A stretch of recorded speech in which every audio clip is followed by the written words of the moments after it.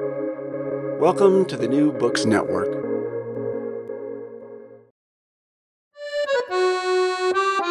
Hi, and welcome to the Ideas Roadshow podcast.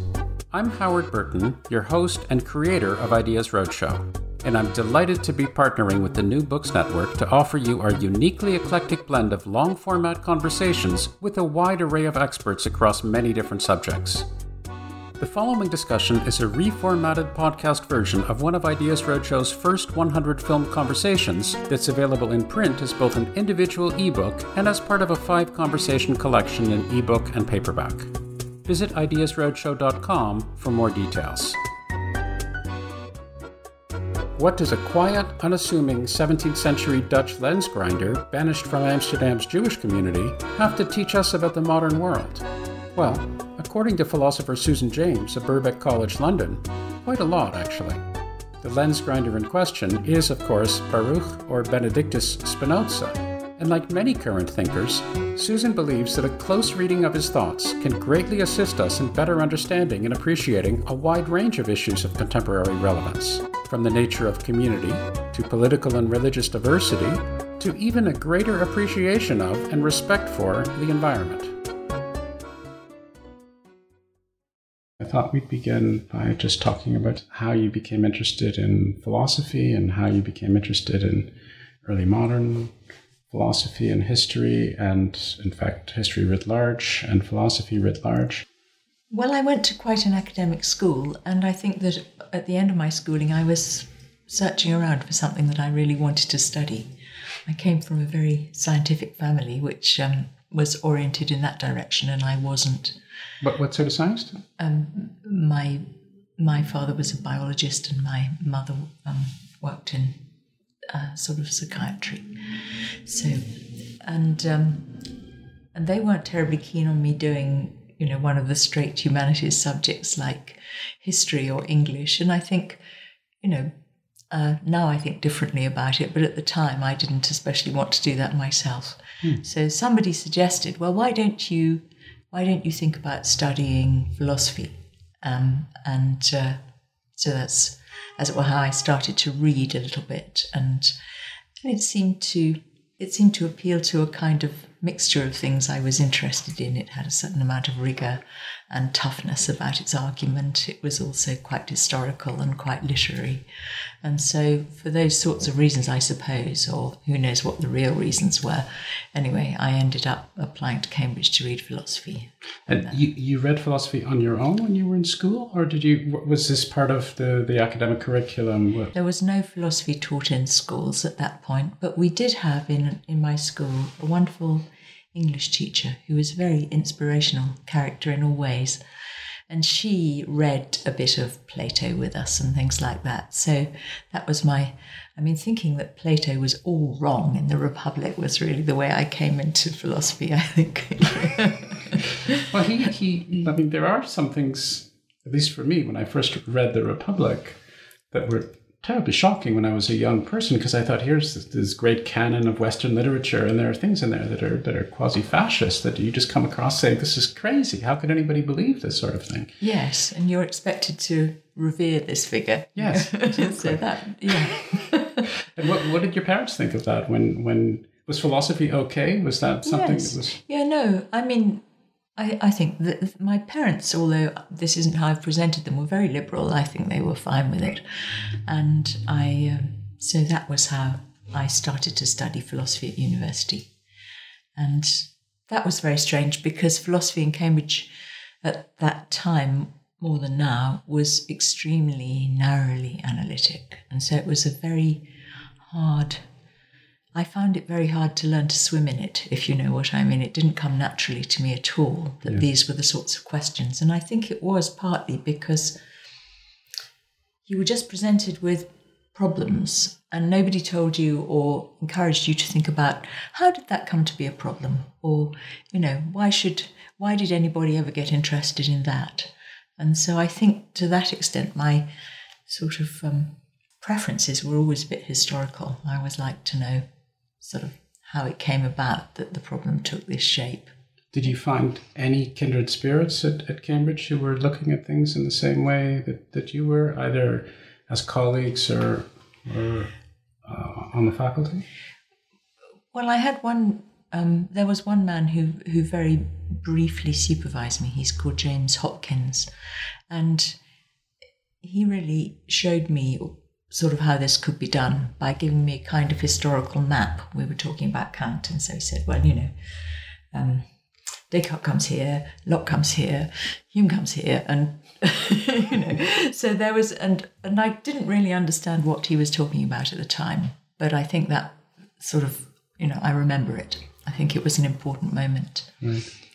And then also, there was an amazing woman called Mary Hesse, who taught us philosophy of science, and then I went to work with her for my PhD.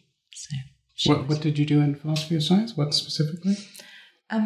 She had just started working in the philosophy of the social sciences, which was, a kind of, for her, a new field, and nobody else much was thinking about it in philosophy around there at that point. And so I was interested in holistic forms of social explanation, and that was what I wrote about first of all. It's interesting because it's somewhat unusual, at least in my experience, for people to have remained at the same institution from their undergraduate degree all the way through their doctorate. And my understanding is you did this at Cambridge, and you did this within an overall ambient climate, if I understand it correctly, that was oriented towards analytic philosophy to a rather strong extent. So I would have thought naively, knowing nothing, which is, as it happens, where I am, I would have thought that you would have had extra motivation perhaps to go somewhere else or experience other areas. But I guess moving into philosophy of social science was sufficiently removed or not. I don't think I was very sort of strategic or well organised about what I was doing. And I didn't actually stay in Cambridge all the time of my PhD. I went as a kind of unofficial visiting student to Princeton. And although that wasn't exactly getting out of an analytical climate, it was tremendously educational and also very refreshing. I mean, I worked there a little bit. I was helped a little bit by Richard Rorty and Raymond Geuss in particular, and that made the most enormous difference to my thinking about it. So what specifically were their influences? Well, for one thing, they were encouraging, which is always a great help when you're a PhD student. So yeah, it's fine, just carry on. And I think that both of them were interested in the work that I was doing. A little bit, they were nice to me about the work that I was doing, which was about trying to, as it were, use some historical and social scientific sources to sort of examine philosophical questions. I think they both liked that. And Raymond Geuss at that time was working on the book that eventually became The Idea of Critical Theory. So from him I learnt, just going to his classes and going to his lectures and things, I learnt about critical theory for the first time. And he also was trying to subject this literature to a very narrow, sort of philosophical lens.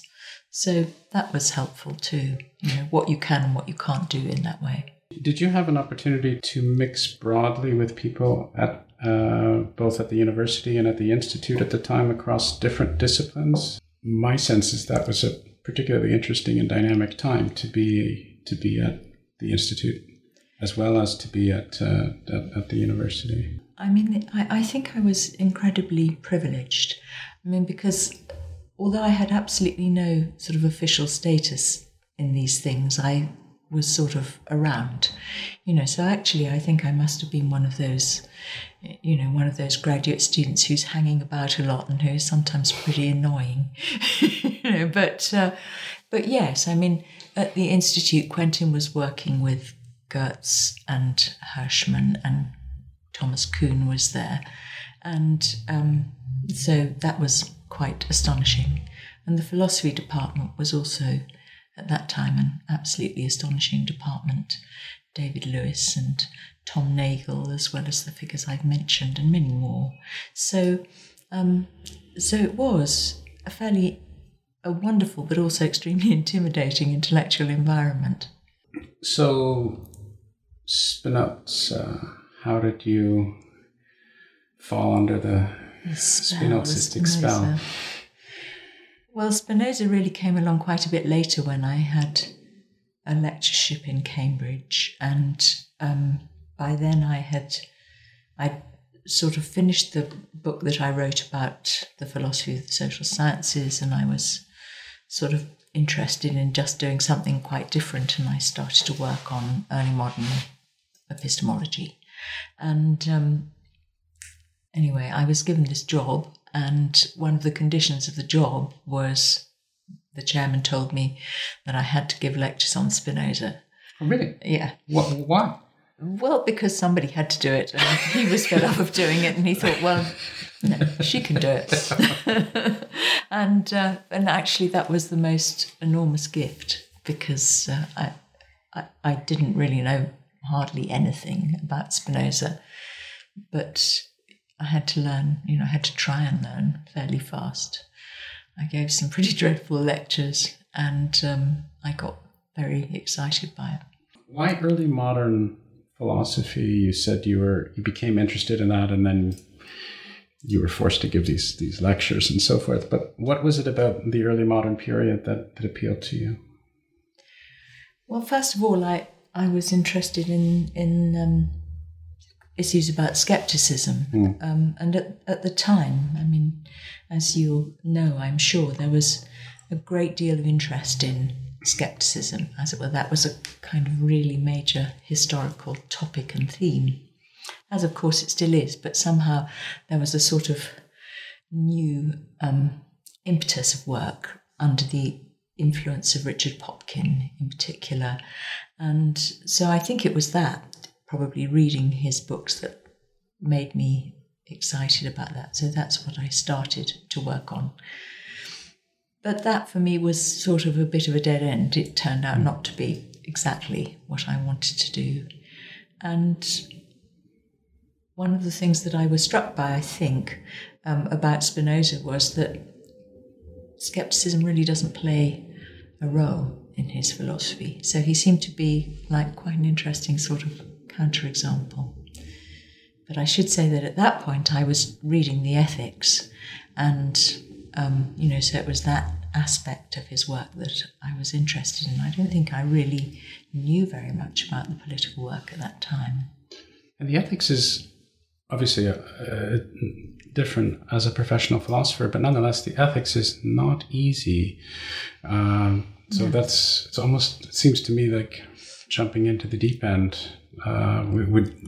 Would you agree or disagree with? Totally agree. I mean, I think there's a strange division of labour in Spinoza studies, which is only just breaking down, which is that the philosophers read the Ethics and the political theorists read maybe the TTP, and nobody very much reads the TP. And that's no longer true, but I think it was very much like that. So that, if you were studying Spinoza, that was what you read. And that was just sort of the bit of the way the canon was formed. So one of the things I've been interested in really is to, along with lots of other people, is to try to break down those barriers. Right.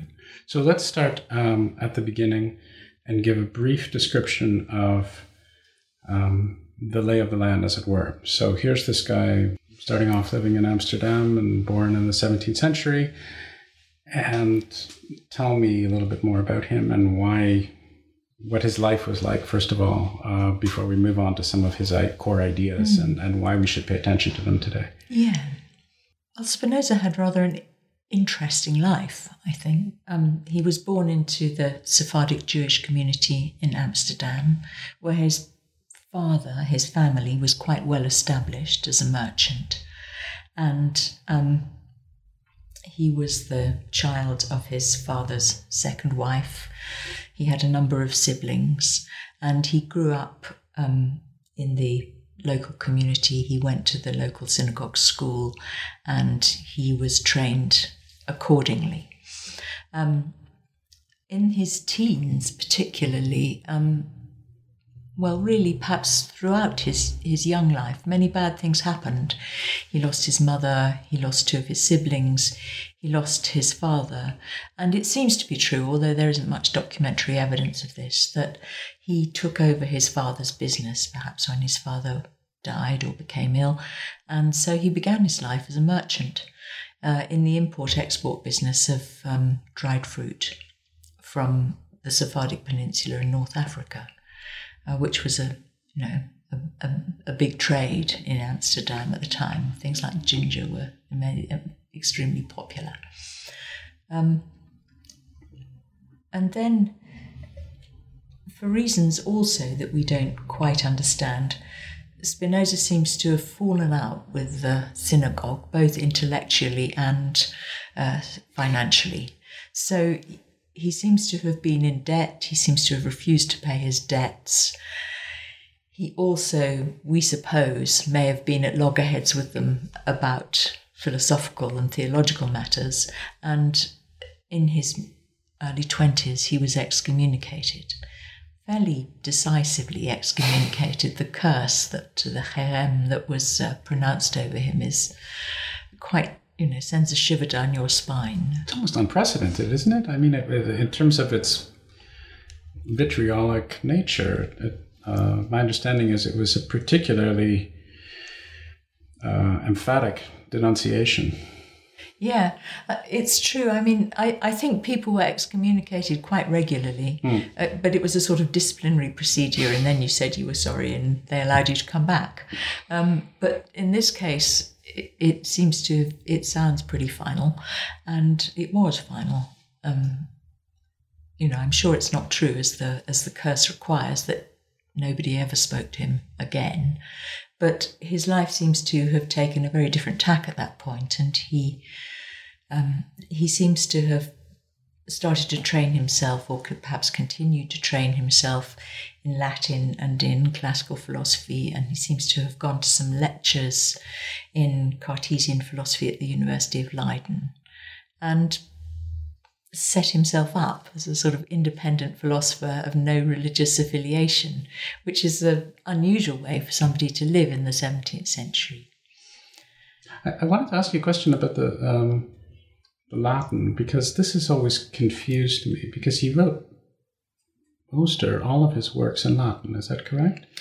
Dutch and Latin, yes. Okay, there's an early work which is in Dutch, but everything else is in Latin, yes. And he learned Latin from Van Ende or whatever. I'm not sure people know exactly, but it seemed like he was remarkably competent and prolific to be able to write philosophical treatises in Latin. I'm sure his Latin wasn't at a Ciceronian level or whatever, but I'm in no position to say. But just the idea of somebody having only gone to night school or been with this guy for a couple of years and then writing philosophical treatises, that alone seems rather remarkable to me. Yes, it is. And his linguistic skills were obviously quite broad, because he would have spoken Portuguese at home, he knew Dutch, he knew Latin, and arguably some other languages as well. Mm. But then if you think about it, Latin was sort of access to the intellectual community. If you wanted to talk to people around the world, or if he and Henry Oldenburg wanted to have a conversation, then it looks as though you've got to be able to have it in Latin. Sure, but he didn't have, my understanding is he didn't, as so many scholars would have, he didn't learn Latin in his formative years. He didn't. No, absolutely, you're right, yeah. That's right. So he learned Hebrew in his formative years, exactly, which came in handy as well. Right. But Latin came later. Right. Yeah. So sorry to interrupt you. So he was excommunicated, and he began living this life of an independent scholar, as you say. Yeah, and it seems to have had a very wide-ranging circle of sort of intellectual associates, all sorts of people from all sorts of different social and religious backgrounds who, as it were, came together, usually in association with some religious movement. For example, a lot of Spinoza's friends belonged to this thing called the collegiate movement, which was sort of radical, minimalist form of religion, and so on. But yeah, so he had quite a busy social life, exchanging letters and visits with lots of people. And to support himself, my understanding is he ground lenses, right? Is that... Yeah. I think it's difficult to know whether he really supported himself from grinding lenses or whether he may have had some other funds, already. He lived in a very modest way.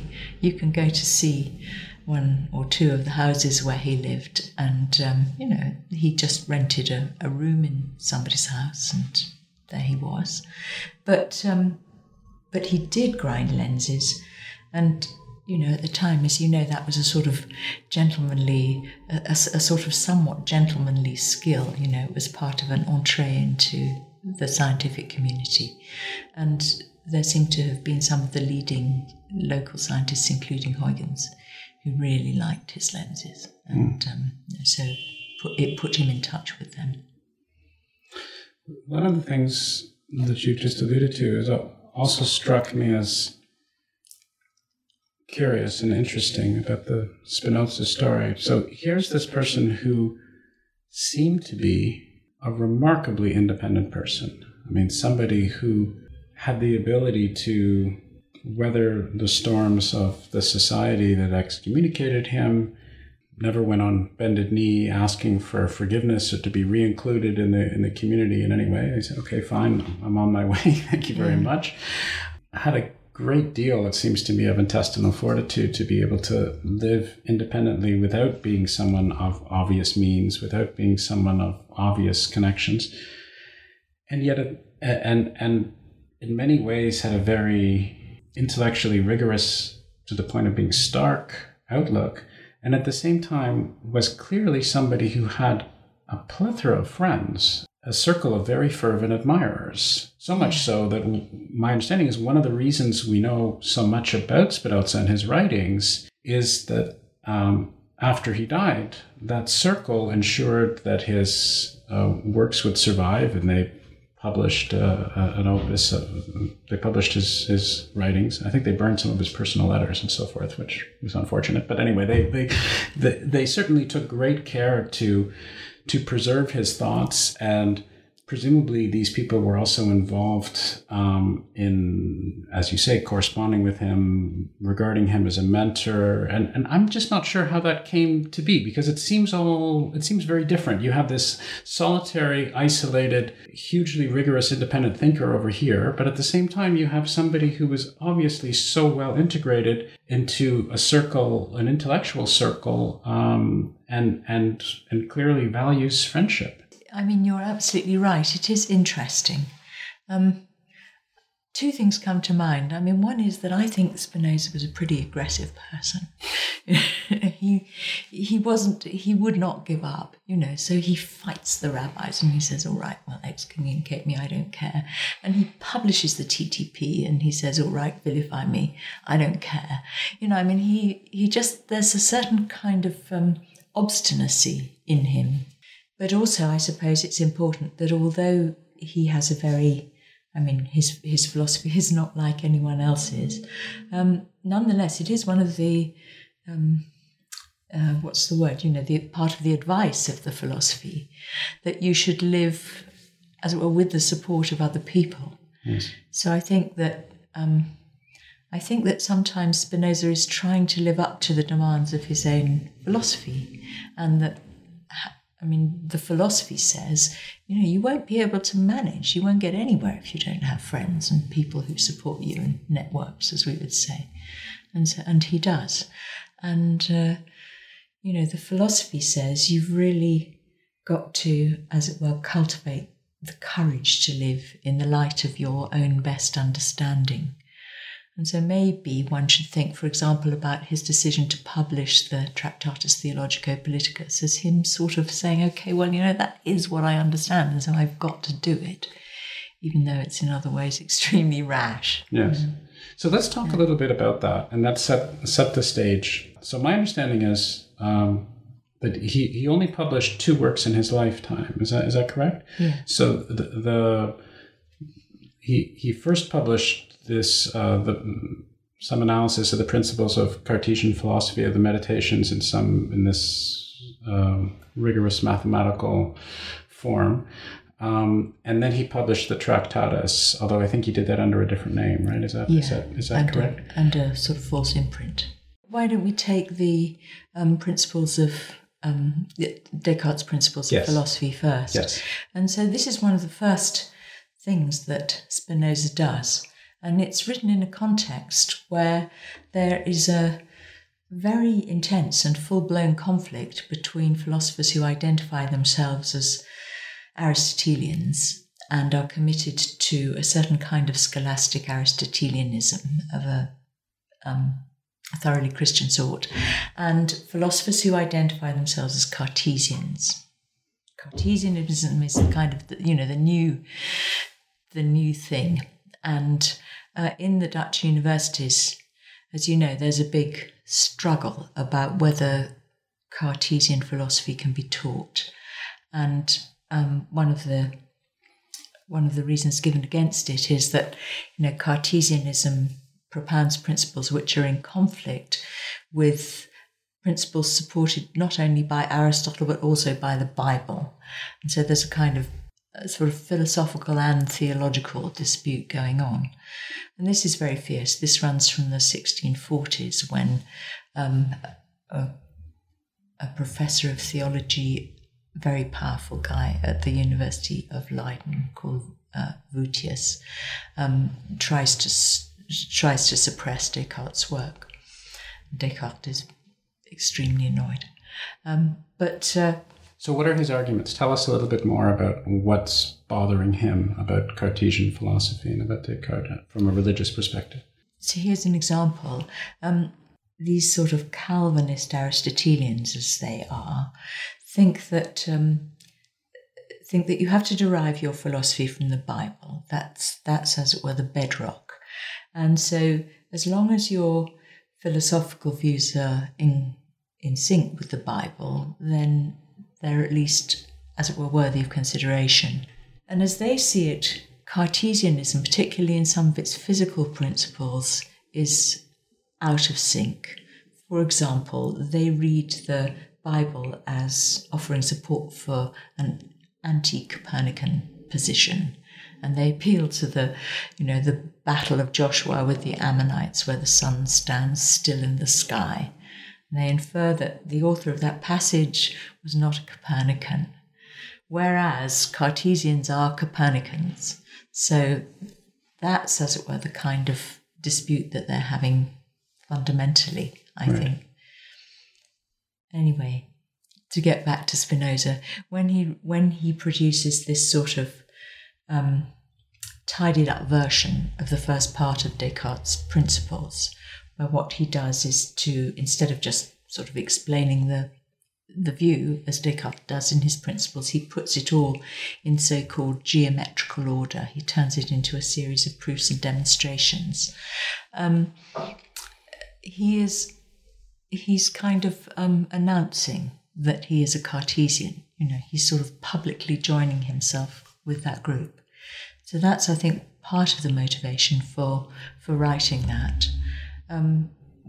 But also, he is profoundly engaged with Cartesianism, so there's obviously a prior philosophical interest. Right.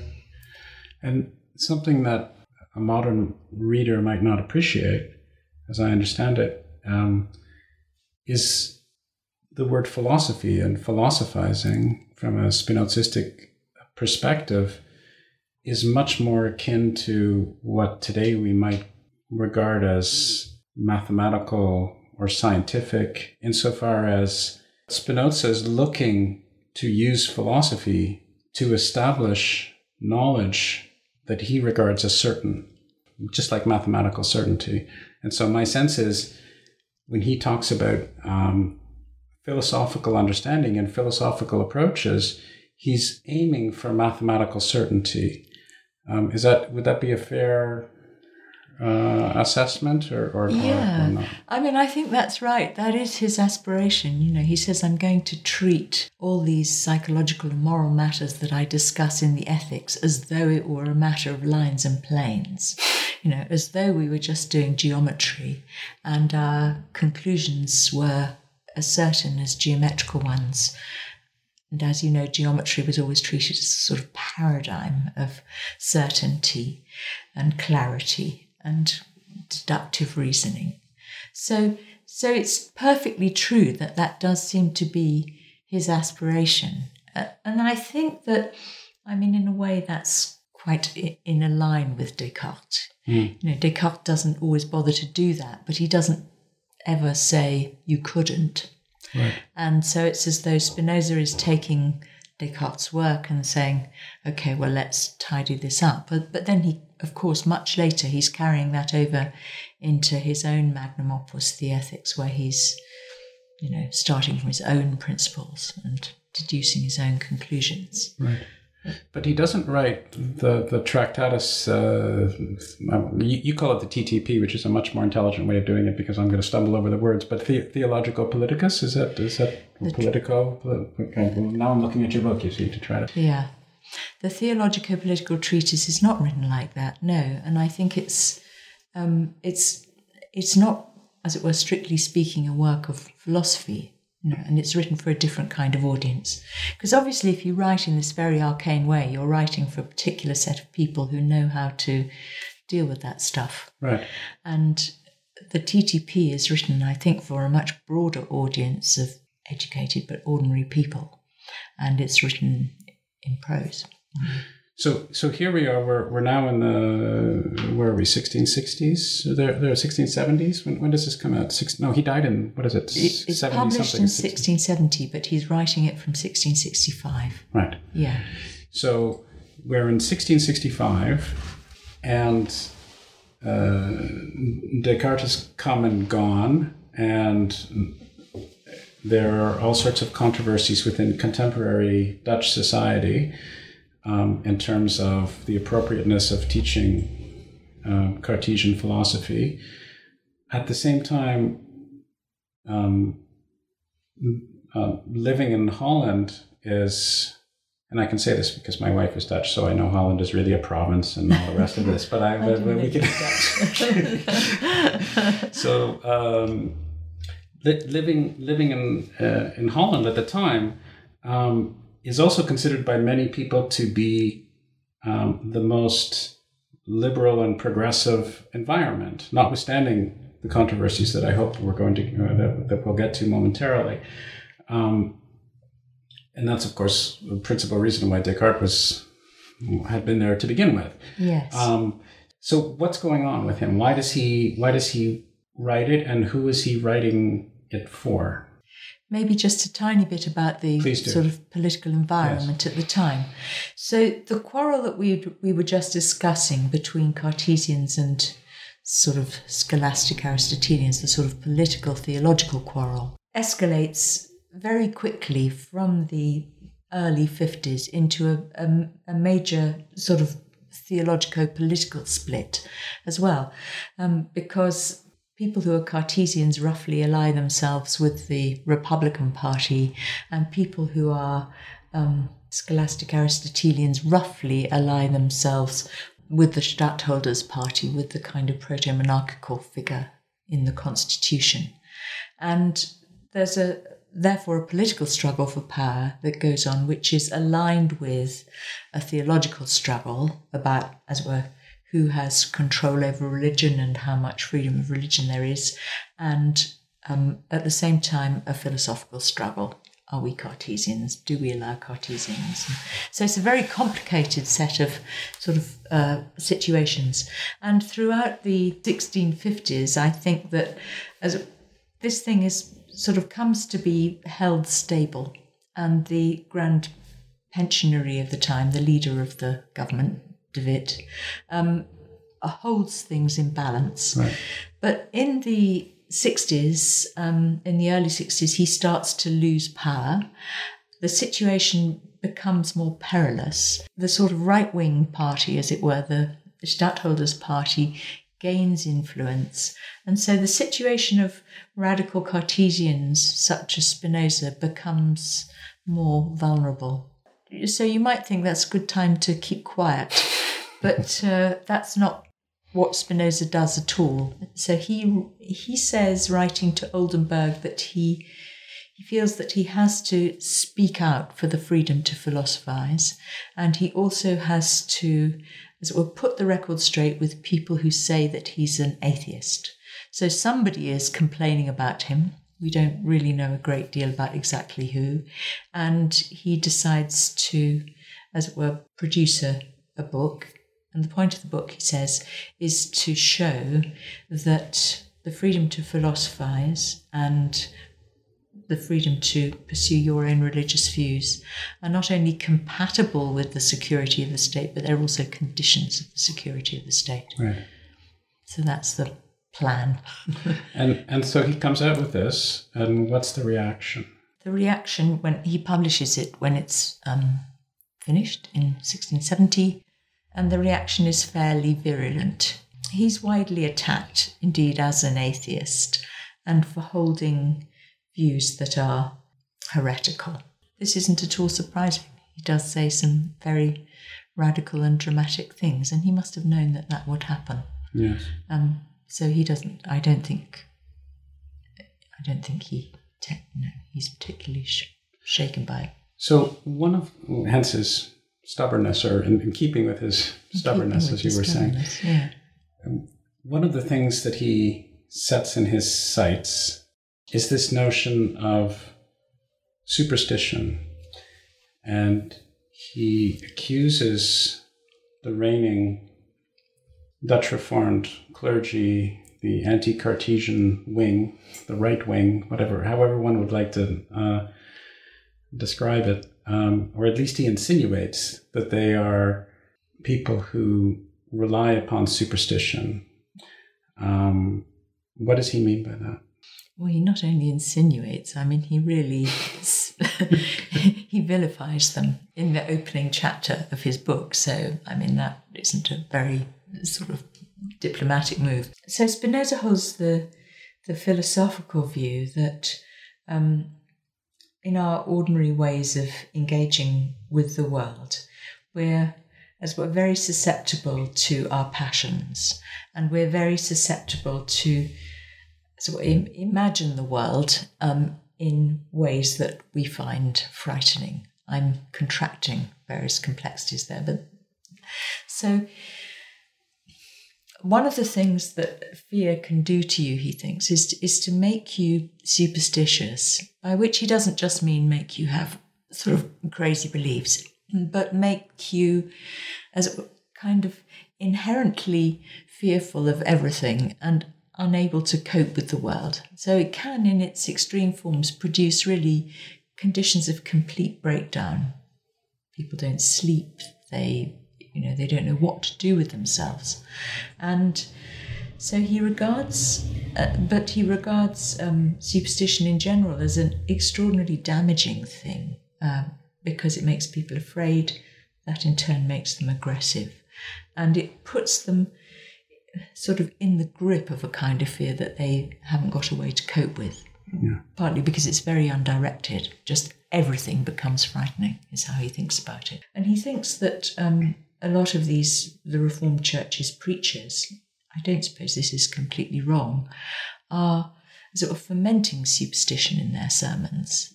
They're breathing hellfire at people. They're telling them that they're hopelessly lost, that they have no chance of salvation, and so on. And that this produces a kind of condition of intellectual stasis, as it were. People just stop being able to think for themselves. Mm. And he also thinks that the officials of the church are cynical in doing this. They're doing it to manipulate people to bolster their own prestige. And I think he also thinks that, in a way, they too may be in the grip of superstition sometimes, that they've lost it. So he regards this as a very widespread form of corruption, and it's sort of the antithesis, as far as he's concerned, of what religion ought to be. Right. Yeah. And that's interesting, because from a modern perspective, you could imagine that this guy is the Richard Dawkins of his age. You could imagine that he's accusing the priesthood of manipulating the people. He believes in the power of rationality and rational thought. And he would be one of these virulent, reason above all, atheistically oriented, natural science type of people that we see around us today. And I suppose it's a matter of debate whether that categorization is appropriate, but at least by his own words, he certainly says that he is somebody who is a religiously oriented person, and he goes to a great deal of trouble in this work to establish his religious credentials. He examines prophecy, he examines revelation, he examines the Bible, he examines the Bible to establish not only his credentials, but apparently an argument for what the Bible is actually saying, which one could imagine would certainly step on a lot of people's toes who are in the business of using the Bible. I'm not asking a question, which I should be doing, but which I'll get to in a moment. But what's curious to me is that he does embrace the Bible, and he does want to show his religious credentials very, very strongly. And I guess a question that I have as I'm reading your book and as I'm occasionally going back to his book is, does he really believe this? Or is this an argument on his part? Yeah. Well, there's a lot of debate about this. I mean, some people think of him as somebody who is a completely, as it were, naturalistically inclined philosopher and who doesn't really have any theological interest. I don't agree with that at all. I think he's completely sincere in his arguments about the Bible.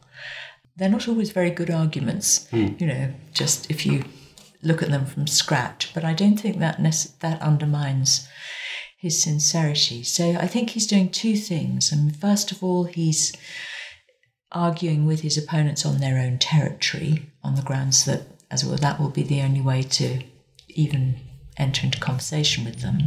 So they think that everything comes from the Bible, all right, but also, in addition to that, I think that he's working out an argument about the way that imagining works and a lot of, the way that we work psychologically through the case of the Bible. And it's really tremendously interesting, his view. So tell me a little bit about that.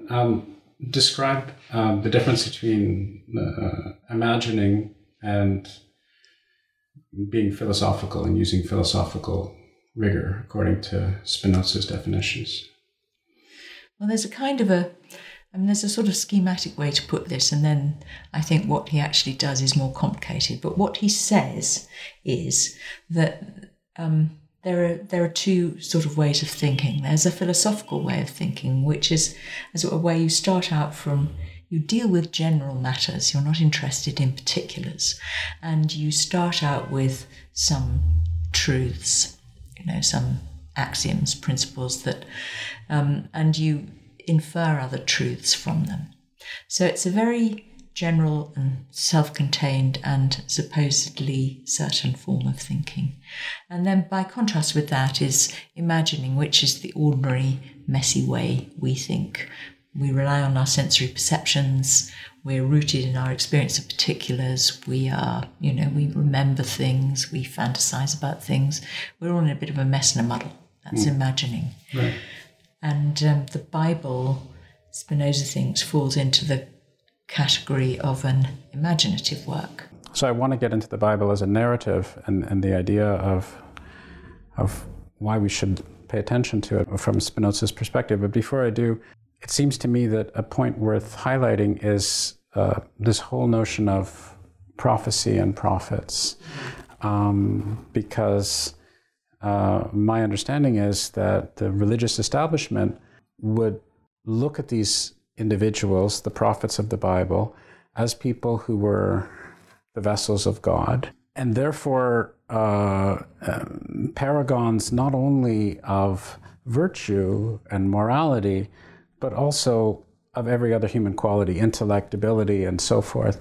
And Spinoza disagrees with this, as I understand it, and says, well, they were clearly wonderful people from, again, my words, from a moral perspective. But it doesn't necessarily mean that they were the brightest people in the world. It doesn't necessarily mean that they were the most rigorous in terms of philosophical ability. They were people who were particularly perspicuous in terms of their imaginative faculties. Is that a fair statement? And you can see that by saying this, he's doing two things. He's clearly setting up a divide between the faculty of imagination and philosophical rigor. But he's also going to be raising the hackles of many people within the established religious community. Did people latch on to this specific aspect right away, or were there other things that were more damning about some of his analysis?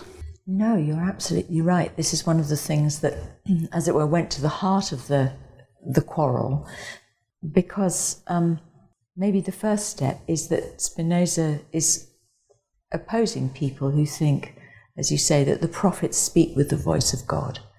And this is, this is in the Catechism of the Dutch Reformed Church and so on at the time. So it's an absolutely standard view.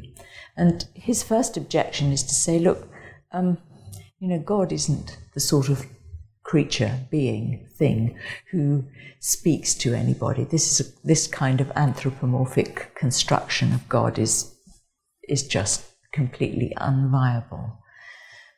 But nonetheless, there is something amazing about the prophets, as you say. So what is it? So then other people have said the prophets have astonishing intellects. They know all this amazing physics and stuff, and they also have wonderful imaginations because they tell us these beautiful stories that, move us, make us want to be good. And Spinoza says that they don't have fantastic intellects. There's absolutely no evidence for that because they say all sorts of things that we know to be wrong. But they do have amazing imaginations.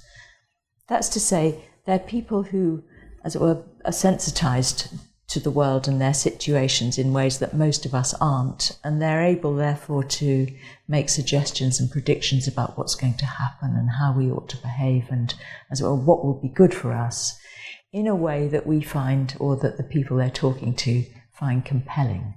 And this is a view that is not, as it were, sort of completely opposed to things that his opponents are saying. They too think that, that the prophets speak with the vulgar, and they too think that, as it were, you have to make some discriminations between, when people are prophesying and when they're not, and so forth.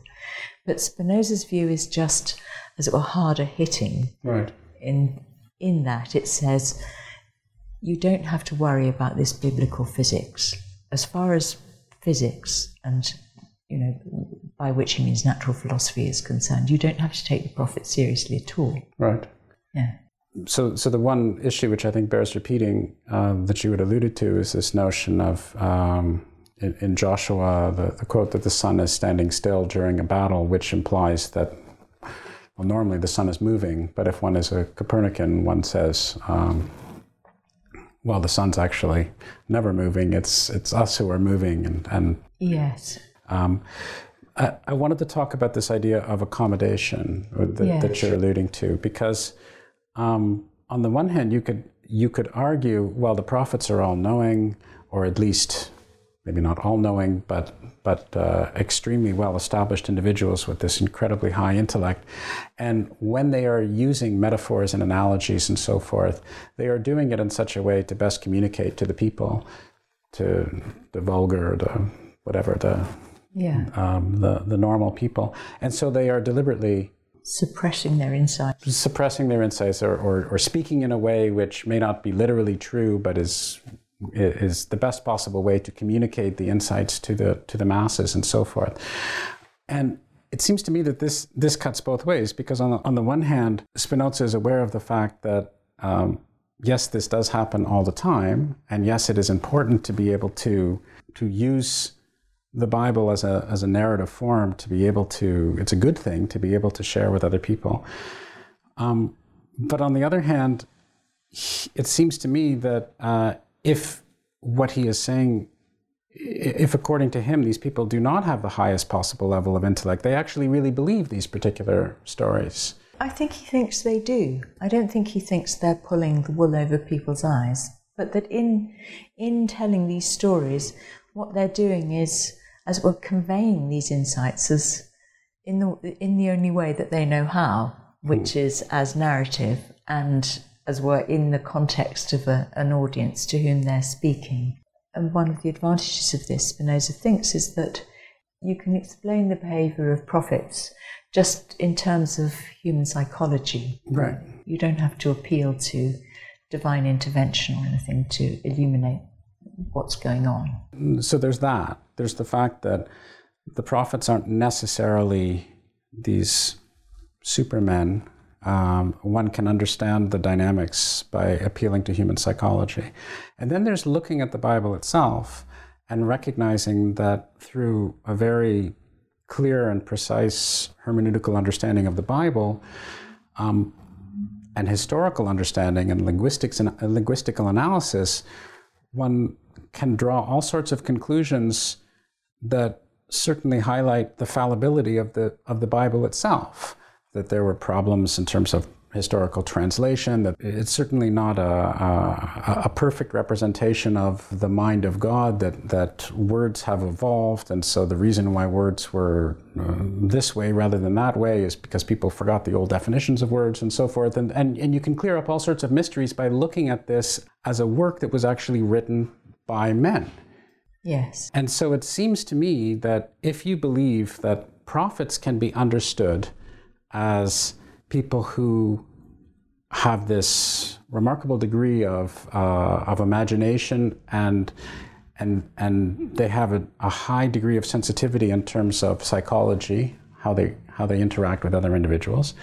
If you believe that the Bible is something that is not the inviolate work of God, but is in fact a work of men over the centuries, which has morphed into this and that as things tend to do, then the obvious question is, well, why should we really pay attention to any of this at all?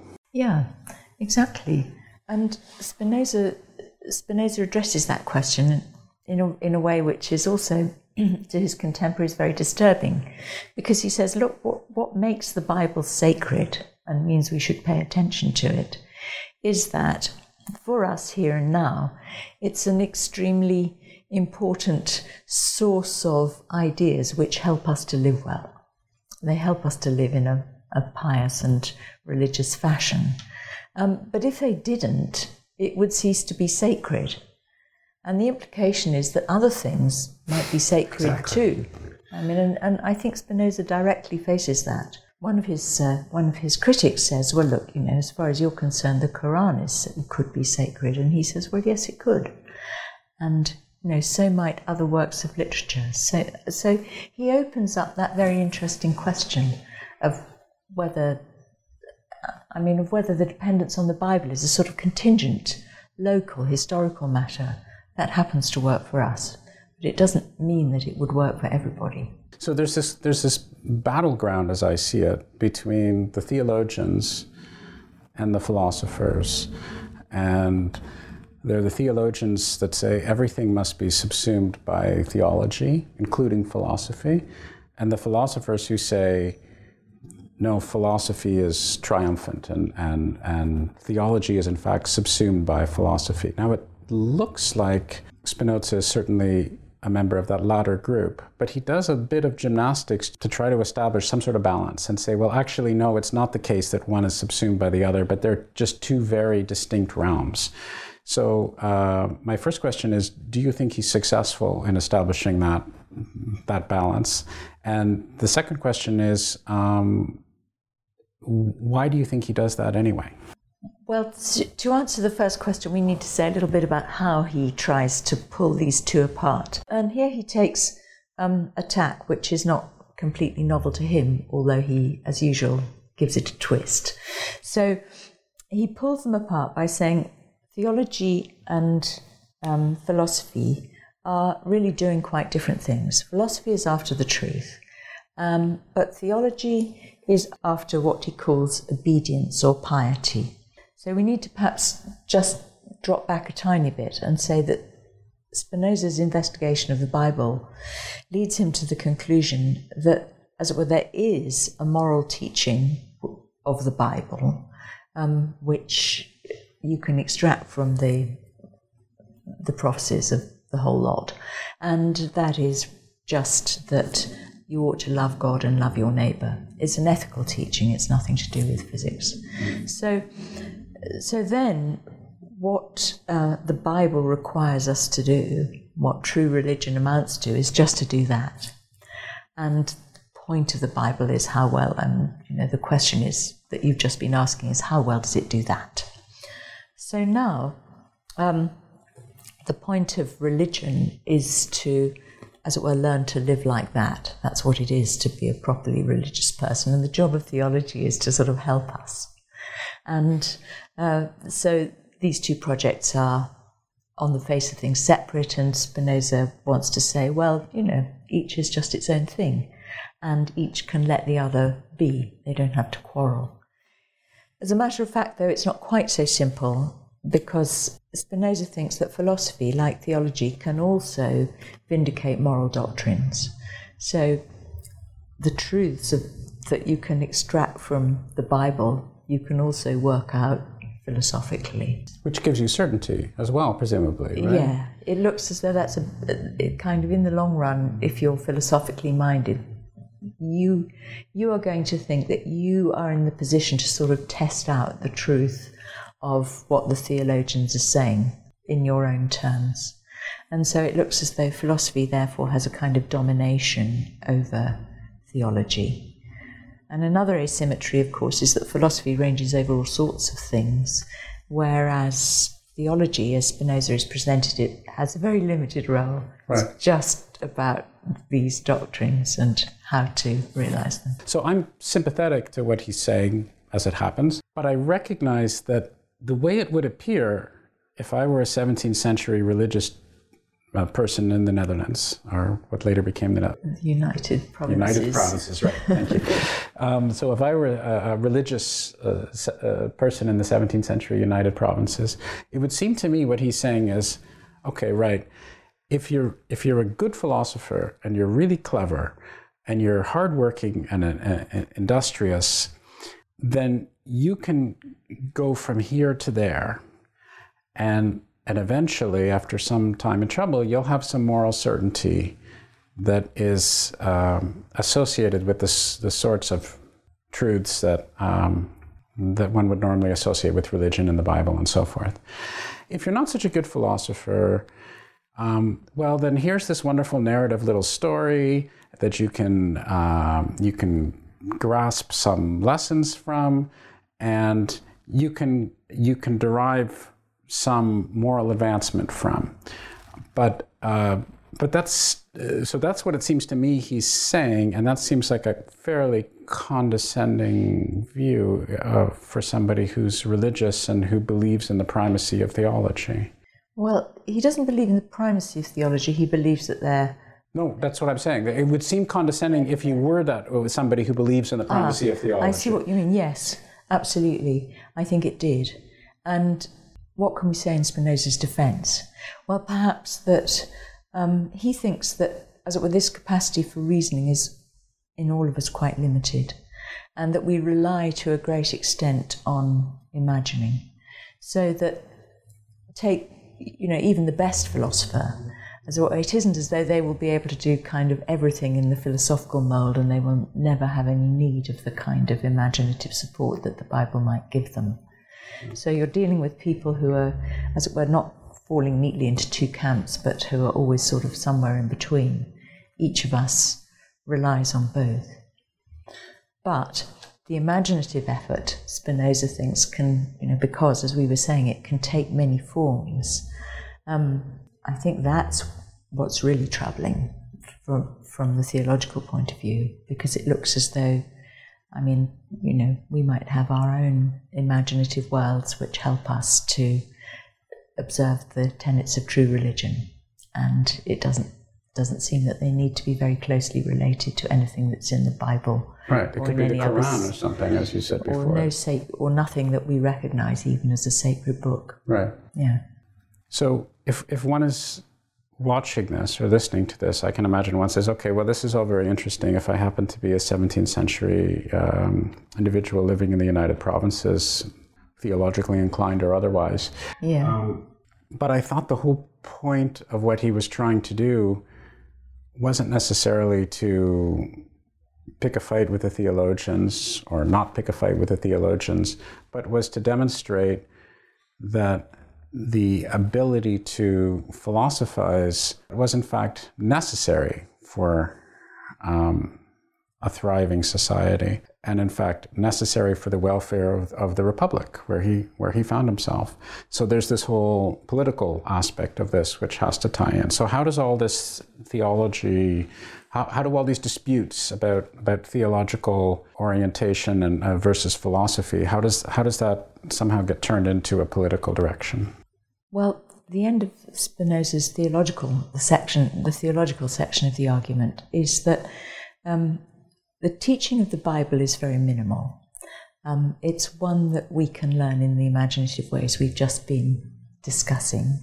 Insofar as we live like that, we do everything that religion requires of us. And then there's a sort of, in brackets, there are some sort of tenets of religion that you have to believe in order to do that. But basically our religious faith is displayed in our works. It's just a matter of living cooperatively, really. That's what it is to be a religious person.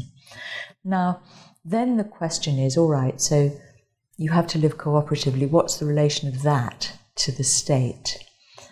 And so Spinoza says this kind of cooperative life that I'm imagining here, or I'm advocating here, is a life where people live justly. But you can only live justly in the state where you live under an effective law. What kind of state might that be? Well, that has to be a state, Spinoza says, in which, as it were, you have a single sovereign. And here he's engaging in a debate about, whether the state should be ruled by the church or the civil authorities. And he comes down completely on the side of the civil authorities. So he says you have to live in a state where, as it were, the civil authorities, the civil sovereign, decrees what the law is, what counts in effect as living justly and thus obeying God. And unless you have somebody to tell you what that is, you won't manage to do it because there'll be no shared norms and you'll just end up fighting each other. So you won't do it anyway. Right. So that's the link. The link is, if that's what religion is, then we have to have some kind of political authority that will enforce it. What sort of authority will enforce it?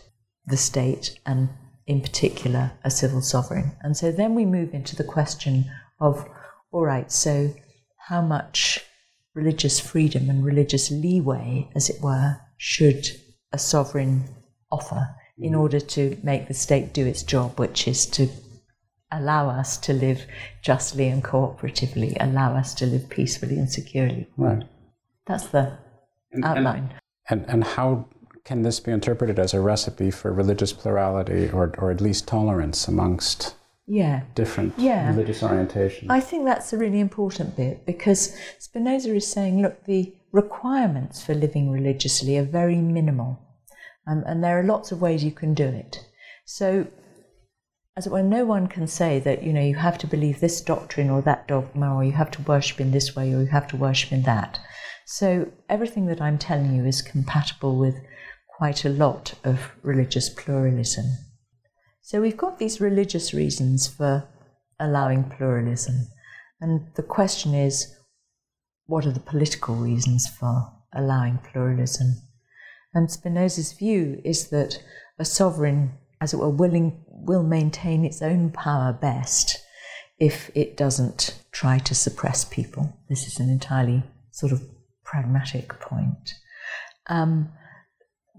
But that the sovereign has to take responsibility for deciding when a pluralistic way of life actually threatens the security of the state. So it's the security of the state which is the crucial thing the sovereign has to look after. And it sees the question of religious pluralism in that light. So we want a sovereign that, as it were, will allow as much religious pluralism as is compatible with the security of the state. Then Spinoza has quite a lot of arguments about how, states flourish in various ways, from being pluralistic politically. And then he says, nonetheless, somebody does have to draw the line. Somebody has to say when the arguments that people are offering are seditious and they really do threaten the fabric of the state. And that's the job of the sovereign. So that's the story. And by a sovereign, of course, he doesn't necessarily mean one individual or monarch. He just means ruling body of some sort. Yes, that's right. The ultimate power in the state. And in the kind of state that Spinoza is talking about, in the TTP, he's talking about what he calls a republic. And I think he thinks that a republic can take a number of constitutional forms. But it seems as though he's saying a more democratic republic is liable to be more secure if its institutions are properly organized, because after all, what you're trying to do is to create, as it were, maximally fruitful conditions of security and peace within the state. And the way to do that is, on the whole, to include people and allow them to voice their opinions rather than to stop them from doing that. Yes. So in the last work he writes, the Tractatus Politicus, which is unfinished and never published in his lifetime, he talks about various different kinds of constitutions which he thinks are all stable states.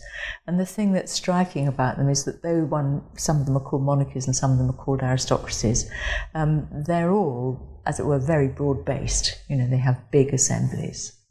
Where they have a king, they have tons of advisors and a very sort of complex system of, this assembly that makes decisions and gives advice to that assembly and so on. Weren't his last words mentioning a democracy called democracy? Because I've heard some people try to justify this claim. People try to justify famous philosophers as everything, right? So I've heard some people try to say, well, he was really a Democrat. He was really the equivalent of a modern day Democrat, and he was saying something right about that, right in the last few words before he stopped. It's true, because the last chapter of the TP is called On Democracy, and it's 2.5 pages or something. So it doesn't really get going. But what it does contain, which is upsetting, really, is a very vitriolic attack on the role of women rulers. And I think it is important to acknowledge that Spinoza's idea of a broadly based state is, by our standards, not democratic at all. Sure. Let me get to a problem that I've always had with all of Spinoza's writings. And maybe this is just naive, but so my understanding of a core aspect of his philosophy is he makes some equivalent, I'm not talking about the Tractatus, but some fundamental equivalence between God and nature, and by nature meaning the laws of nature. And that's one of the reasons why many scientists ever since were invoking Spinoza as this wonderful figure. And Einstein famously said when he was badgered as to what God he believes in and what does he believe in God, he said, I believe in the God of Spinoza. And it's never clear whether Einstein said that because he just wanted the reporters to go away. They wouldn't ask him whether he actually really believed that. But there are a whole lot of things about which one can say that when it comes to Einstein.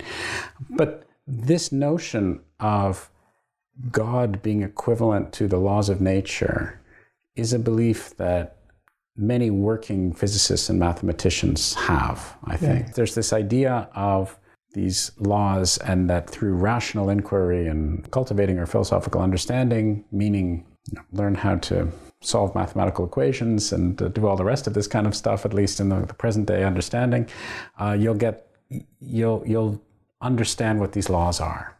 So in modern day parlance, we would talk about the theory of everything, right? And so there'd be some great cosmological equation out there.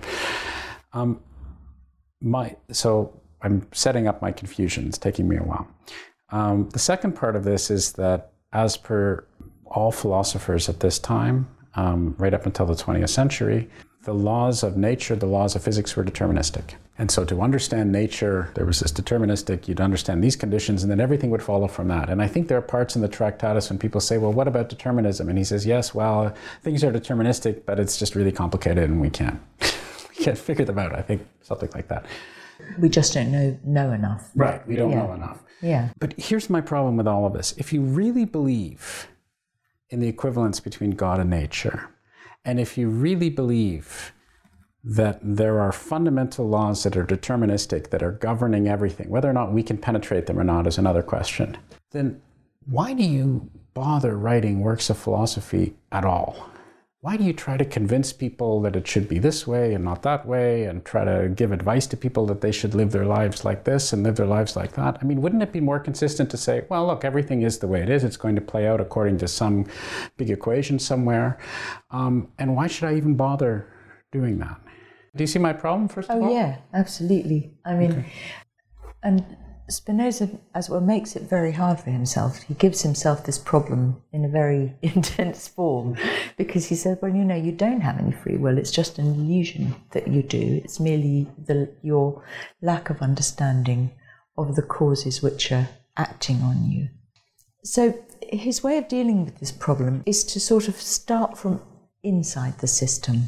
I think there's something slightly misleading about presenting him as a modern style natural philosopher who thinks, as okay, there's the universe, stroke God, and as it were, now we're setting out to understand it as though we were somewhere else. I mean, we're in it, and our understanding of it is always shaped by what we are. And for Spinoza, the point of understanding it is to live well. I mean, it's to live happily. That's what the ethics is about. So in that way, his philosophy is much more classically oriented than your account suggests. I mean, philosophy is the art of living well. So as to the determinism, I mean, Spinoza, as it were, tries to overcome this by arguing that every individual thing within this determined universe, you or me, the stone, has what he calls a conatus. It's a kind of striving to empower itself. So it has a sort of power of moving itself, which is its essence. So that, rather than thinking of ourselves as just kind of passive bits of stuff which are being knocked around by other bits of stuff, you have to think of yourself as a bit of stuff which is being subjected to all sorts of pressures and understandings and so forth, but which is, as it were, sort of intrinsically geared to resist some of them and to move towards some of them. And then there's obviously a very complicated story in the case of something as elaborate as a human being, which is that the character of your striving is internally your conatus. You're striving to keep yourself in being and to make yourself more powerful. That's basically what it amounts to. Is, as it were, very complex, and you have your own sort of internal rules, if you like, your own internal manifestations of the laws of nature which are governing this. So there is, of course, from the perspective of the mind of God, the absolutely perfect story, I mean, that there is an eternal view of what's happening, and nothing can happen that isn't necessary and that isn't determined. But your experience of it is never like that. And your life is your experience of trying to make yourself more powerful, which may or may not succeed. But when you do make yourself more powerful, Spinoza thinks you also make yourself more happy. So it's unfair for me to pester you because I understand that you're not Spinoza. But I guess it's just irritating to me because I just don't, at some level, I just don't understand. The conatus is another thing which has always bothered me. And I'll tell you why it's bothered me. So it's bothered me because it seems like it's either superfluous, or it's this bizarre teleological business. Things just want to do what they want to do. And it seems very Aristotelian. So what do I mean by teleological? Well, I mean, the old Aristotelian physics, a rock will fall because it wants to be with the other rocks and all the rest of this kind of stuff. It wants to go to the rock level and so forth. So, and maybe I'm colored in my confusion by the fact that I do have this training in, I was going to say 21st, but let's just stick to 20th century science. So I think, okay, I get this idea of the laws of nature, and maybe I'm just mindlessly copying what Einstein is doing. But I think if you have this understanding of the laws of nature, if you really believe in determinism, which is that everything is determined, and maybe I can't understand it from God's perspective or something, then that takes into account, surely, that people want to be people, and rocks want to be rocks, and trees want to be trees, and there's, these are just little micro slices of all of this stuff that's actually going on. So maybe I'm just repeating myself, but I'm stuck on this, because part and parcel of determinism is that things are just going to happen. And whether or not we understand how they're going to happen is fine, but if we can actually change things, if I can say to you, look, you will lead a better life if you do this, as opposed to doing that, then that seems to deny determinism, doesn't it? I mean, this is the problem of determinism, isn't it? Because when we think about the world as governed by these inexorable laws, it makes us feel powerless. Right. But what Spinoza is saying is that, as it were, your powers are part of this system, and you are bound to exercise them. I mean, that's, as it were, part of the determinism. You can't not strive to persevere in your being, and that means, as it were, that you will strive to do that. He also thinks that understanding things is part of the system, if you see what I mean. Yeah. So that although, as we say, from the God's eye perspective, the whole thing, there's no play. From your perspective, as it were, what you're striving to do will depend on, as it were, how much you manage to understand. And of course, you experience the world temporarily. And so, as it were, you're continually, as it were, finding yourself in a situation where, as it were, you don't know how things are turning out, and you're trying to make them turn out in a particular way. And of course, you're subject to all sorts of other causal interactions or pressures in the process. Right. You say to me, I shouldn't do that if I were you. And that has a causal effect on me, and it modifies what I do. And then that experience of acting in that way, in turn, feeds back into my future patterns of action and so on. So that I'm a constantly sort of evolving being. That's to say, the amount of power that there is in me in relation to other things is continually undergoing change. And I experience this as an adventure, and I can't not. I experience it as a sort of striving and, constant struggle. So I'm fine with all of that, and this is actually very much in accordance with what I believe.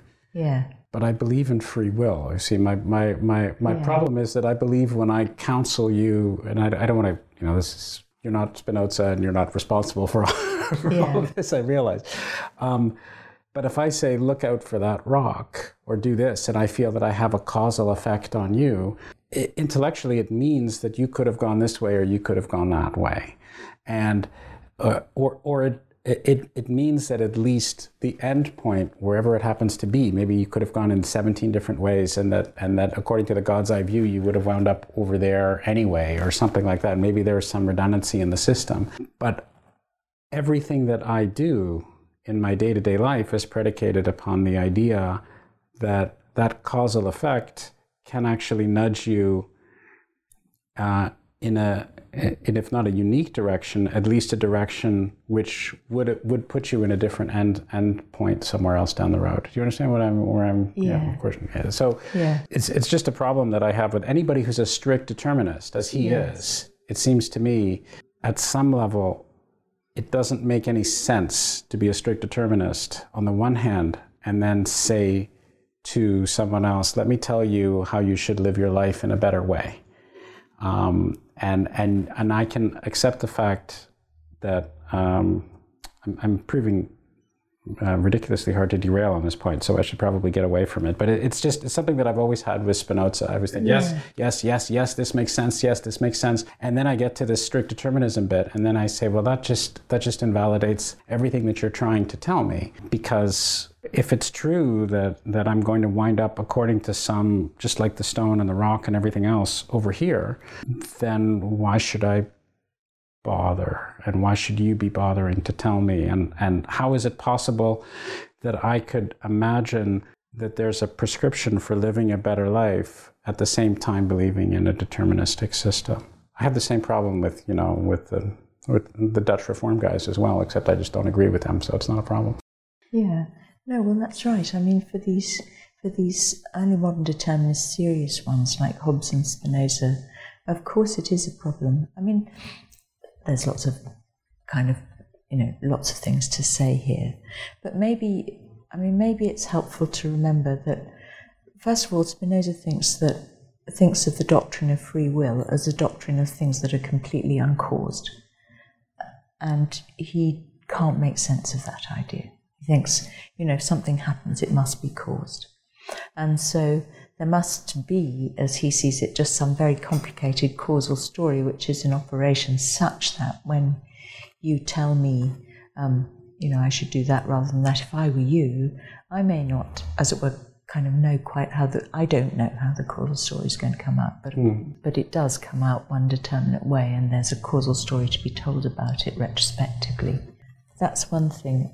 Another thing, I suppose, is that, as it were, this idea of a universe which isn't structured in that way, and which isn't explicable in that way, is not attractive to Spinoza, because he has this very strong, as we say, rationalist streak. I mean, he really does think that everything's got to be explicable.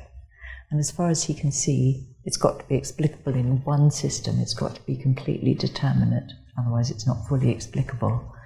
Right. And so the pleasures of this explicable universe are greater for him than the sorts of worries that you're registering. Okay, well, that's again, I can't hold you to account for what he says. No. Does this bother you at all when you, or is it just me? I just think about him as sort of his historical era in this respect, and I'm more interested in. I think you're right that of course there is a problem with this kind of metaphysical position, but I think that I'm more interested in sort of what he does, setting that on one side, than in beating my head against it. Right. And also what effect he's had, presumably on other thinkers and so forth. There seems to have been in the last little while, if not a Spinozistic renaissance, at least an increasing amount of interest paid to Spinoza. Would you agree with that? I think that's true in the Anglophone world. It's always been, as it were, very uneven. When I first started to work on Spinoza, there were almost no books in the bookshop, But if you went to a bookshop in Paris or in Torino or somewhere, there were shelves and shelves of work on Spinoza, and we've been catching up in the Anglophone community, I think. It's quite true. It's a boom industry now. Yeah. And one person who certainly made Spinoza a major figure in his work is Jonathan Israel with the Radical Enlightenment and all the rest of that. So what are your thoughts on, first of all, maybe you can give a brief précis of what his views are, and then give me your sense of whether or not you agree or disagree, or to what extent to agree or to what extent disagree. Well, Jonathan Israel thinks that Spinoza is the founder of an enormously long and influential movement that he calls Radical Enlightenment, which sort of results in us, it produces modern-day liberalism, really. So he thinks of Spinoza as an advocate of all the things we know and love: democracy, freedom, religious toleration, rights, and just continue like that. And he has done a huge amount of really interesting research about Spinoza's influence. And so he, I think it is, who's responsible for absolutely kicking out the idea of Spinoza as an uninfluential ascetic who nobody ever read. He's shown that, people knew about him all over the place, so he was influential. I don't really agree, in fact I don't agree with his interpretation, and he knows this, so I don't feel bad about saying it, in two ways. I mean, first of all, I think it's a kind of teleological grand narrative kind of history, which is probably a mistake. But also, I just don't really think it's right that Spinoza exemplifies all these modern values. His conception of rights, for example, is absolutely drastically different from ours. He thinks that anything that it's in your power to do, you have a right to do. He's not really a Democrat, as far as I can see. He is an advocate of religious toleration, quite an unusual one in his time, and so on. So I think the picture is much more complicated. Other than Jonathan Israel, what other streams of Spinozistic Anglophone scholarship are there, and how has he permeated into the Anglophonic philosophical understanding? Well, I suppose in a number of ways, but in addition to this kind of resurgence of interest in Spinoza's political philosophy, which Jonathan Israel is a big part of, it would be worth picking out perhaps the great interest of Anglophone feminists in Spinoza. And there, the doctrines that are important are Spinoza's emphasis on the centrality of the affects and imagination, and his claim that, as it were, the mind and the body are sort of one thing, they're indistinguishable. So that he's seen as somebody who, in the 80s, there was a lot of writing about Spinoza as somebody who defied this kind of idea of binaries, which had gendered connotations. Men are rational, women are emotional, women are associated with the body, men with the mind, and all that. So he gave a kind of way of thinking through those binaries, which has been, I think, really fruitful. It's really interesting. Notwithstanding his lapse into misogyny here, there, and everywhere. Oh, well, no, of course we all regret that, but then we, what can we do? So that's another important thing. And then very recently, I suppose, there's been a big resurgence of interest in Spinoza's metaphysics. It's interesting. For a while there was this sort of kind of spreading out into the political and the social, and now it seems to have gone back to the focus of interest that there were earlier. And you've given some thought to how Spinoza might help us live better together. What sorts of ideas do you have there? What do you mean by that? Well, a couple of examples. There are several things. As we've been saying, Spinoza advocates a kind of pluralist mode of philosophical life, which is very much focused on sociability. I think Spinoza thinks that you can't really, as it will, come to understand the world on your own. You've got to understand it in a community, and that the larger and more cohesive and peaceful and, as well, sort of creative the community, the better. So the philosophical project, if you like, is in part to create such a state. And that's interesting, sort of that kind of reading of philosophy as a fundamentally social project. Another thing is that Spinoza has this a version of this kind of republican view of freedom as freedom from, as well, arbitrary interference, and he thinks of philosophical understanding as collectively becoming increasingly able to protect yourself against things that arbitrarily affect you and make you sad, in his word, make you unhappy. And society is obviously one of those forces. We try to organise ourselves so as to protect ourselves against sadness as much as possible. But Spinoza is also interested in our relationship to the environment and the broader environment. The last section of the Ethics is all about how we live, not just in relation to each other, but in nature as a whole. And I think it's an implication of his view that one of the things we have to try and cope with as far as we can if we want to be free is that we have to try to organise our relationship to the environment in a way that, as it were, doesn't interfere more than necessary with our sustainable happiness. And that seems to have very, very important implications for ecology and our attitude to climate change and the politics of that as well. Yes. So I think that's another area where he's extraordinarily fruitful, creative, unusual. And picking up on what you just said, in order to be free, this of course won't surprise you, but this makes me think of the conversation that I had with Quentin Skinner when he talked about freedom as a status as opposed to a predicate to action. And by being free, there is this idea that we are safeguarded from arbitrary interference, as you just said, giving the laws to ourselves. And Spinoza, of course, talks a lot about the laws in this and politics. And it seems like there are many aspects of this which are very germane to our day-to-day lives. And one can say, oh yes, well, this is all just some 17th century dusty philosopher somewhere who's writing this, and maybe Hobbes wrote that, and Spinoza wrote this, and so forth and so on. But as we struggle with not only issues such as climate change, but issues of surveillance all around us, issues of how much the government might know and might change our actions in such a way that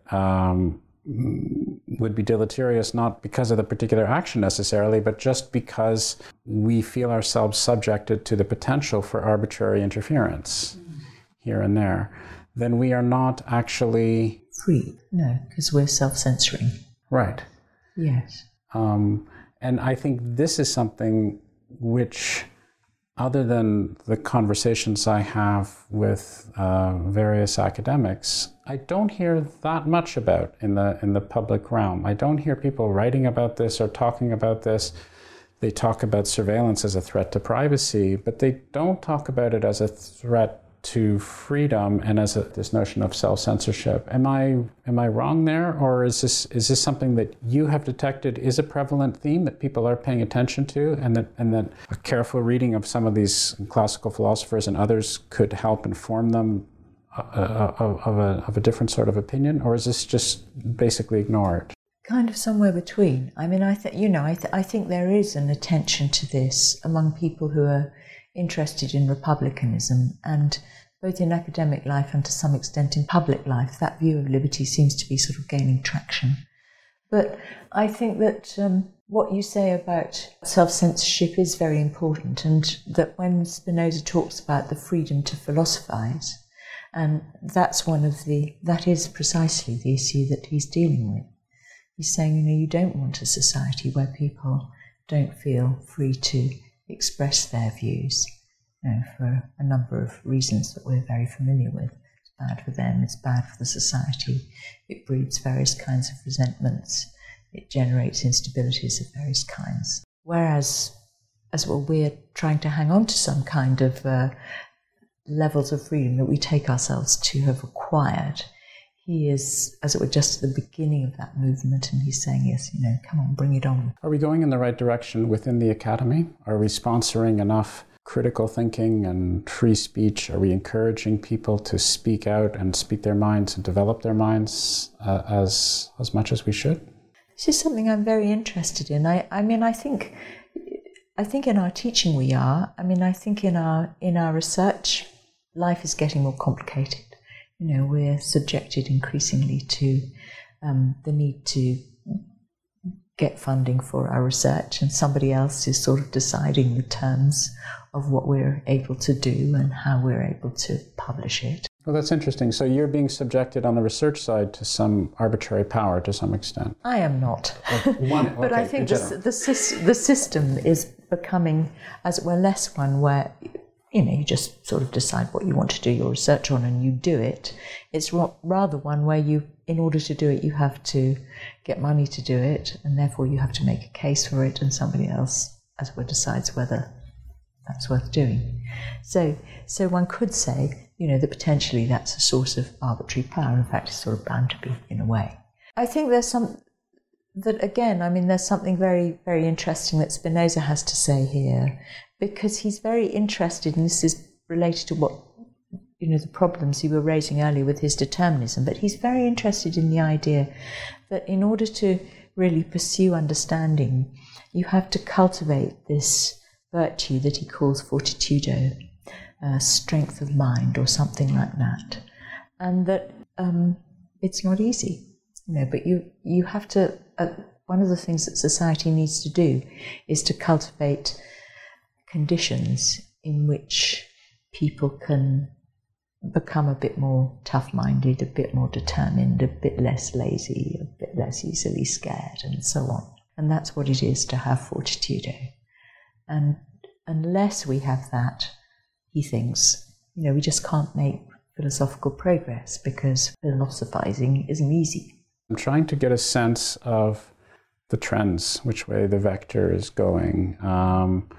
In your teaching and in your experience, can you make any blanket statements about whether we as a society, just through the window of your students, through the window of academe, are we making some sort of progress? Because one might be somewhat despairing. One might say, well, there's this sheep mentality. People only respond to what's on Twitter, and they're not thinking very long. They're not subjecting themselves to some rigorous form of philosophizing, that as a general rule we're becoming more trivial and less reflecting as a society.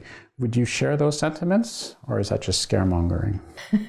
Well, it's difficult to tell what's happening in a society when you're in it. But my own experience is more locally that increasing numbers of people are interested in philosophy, and that they're far from trivial. My students are as lively and inquiring and demanding as ever. And so I think that, as well, one of the reasons they love philosophy is precisely because that's what it gives them an opportunity to explore. And philosophy is taught in the high schools here. There are A-levels in philosophy, is that correct? There are A-levels in philosophy, yes. And is it taught enough in high schools, in your view? Should it be taught more often, or is it taught well enough? Or what is your assessment of the way philosophy is, generally speaking? I'm looking for broad generalities, of course. Well, I think it's probably a good idea to make teaching philosophy in school voluntary. I don't think it's necessarily something you should have to do in school. It doesn't suit everybody, and it also isn't, as it was, sort of adapted to everybody in their teens. Teaching philosophy to primary school children seems to be rather successful. Really? They're very good at sort of logical puzzles and abstract questions and so forth. And so it may be that would be a good idea. Inculcate those sort of thoughts early and let them flower, let them grow. The philosophy that's taught in schools, the A-level curriculum and so forth, is fine. It's not, to my mind, terribly exciting. There's an awful lot of, sort of rather standard philosophy of religion in it. And so I think, in a way, it's a bit of a missed opportunity at the moment. One could do something broader and more exciting. So what sorts of things would you do if you could... Wave a wand? Yes, if you could wave a wand. Well, I think I would want to teach a mixture of a kind of broad-based history of philosophy, and not just, the odd author, but a sense of how philosophy changes and how its problems change and how they are responses to changing historical circumstances and things like that, so that you get an idea of philosophy as a cultural activity. And then, as it were, within that, maybe concentrate on certain kind of clusters of themes. I wouldn't myself make, as it were, God a particularly central theme. I just don't think that philosophy is the most interesting to us now. There's sort of tight-knit arguments about proofs of the existence of God and things like that, which people study. They're wonderful in their way, but it would be nice for people to learn a bit more about the mind and the mind's relation to the body. It would be nice for them to learn a bit more ethics. They do learn some ethics, actually. So, I need to... You should take all this with a pinch of salt. I realize that you don't regard yourself as an expert in in high school pedagogy for philosophy, but I'm certainly true. I'm sitting opposite you, so I thought I would ask. Let me conclude by asking you a couple questions about your method and your orientation when you're doing work. There are people who, as they mix philosophical scholarship and historical scholarship, are looking at the work in and of itself and saying, this is a really interesting idea that perhaps not enough attention has been given to. There are people who are motivated by the fact that there may be aspects of the work that can inform our current understanding and help us on a societal level or in terms of scholarship. Oh, we can understand this person better or that person better. And there are people who are just interested in examining people in their time and place and saying we should just look at these particular individuals and the constraints that they were under to build a better historical understanding of this particular time and place. And doubtless there are many other categories and so forth. How would you evaluate your own scholarly motivations? I think I try to sort of combine a bit of all of them. I think that our philosophical work is always, as it were, motivated by something that has to do with us now. There's something in it that captures us now.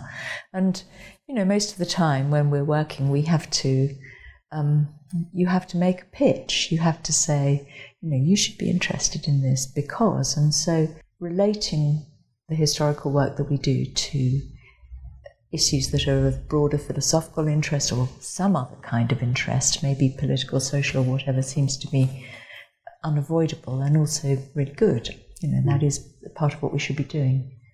I suppose I don't think of myself as only just kind of drilling down into a particular figure and place, although, of course, it's easy to get fascinated and do that. But I think that philosophical works are always, they're always part of a conversation or indeed a struggle, and that in order really to understand them, you need to explain what's going on more broadly. Who was this written for?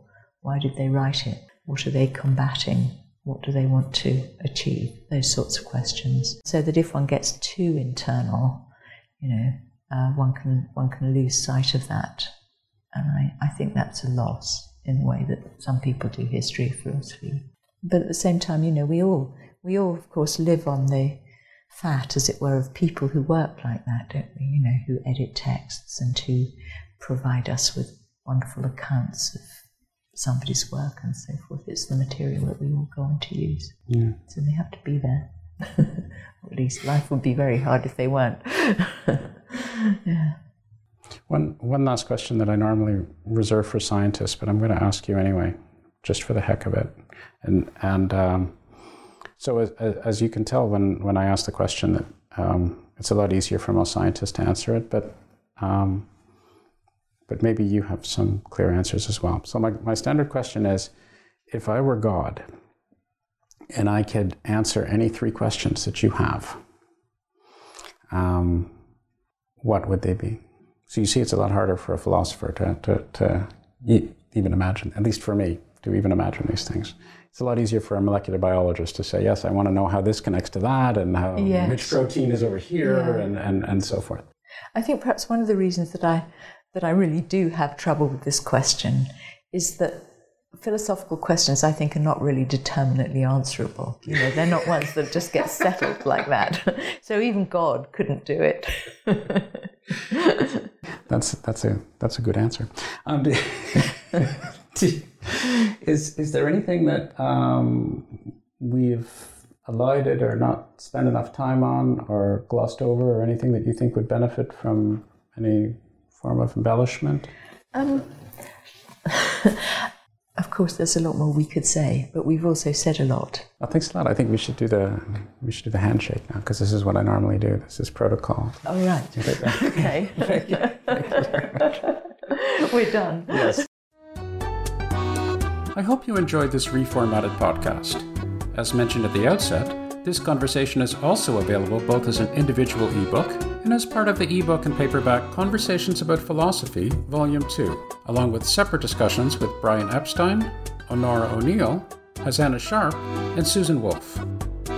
Those interested in more information about Ideas Roadshow are directed to ideasroadshow.com, while those who are curious about me and other projects I'm involved in are recommended to visit howardburton.com. Thanks very much for listening, and I hope you'll tune into another Ideas Roadshow podcast on the New Books Network soon. We release a new one each Wednesday.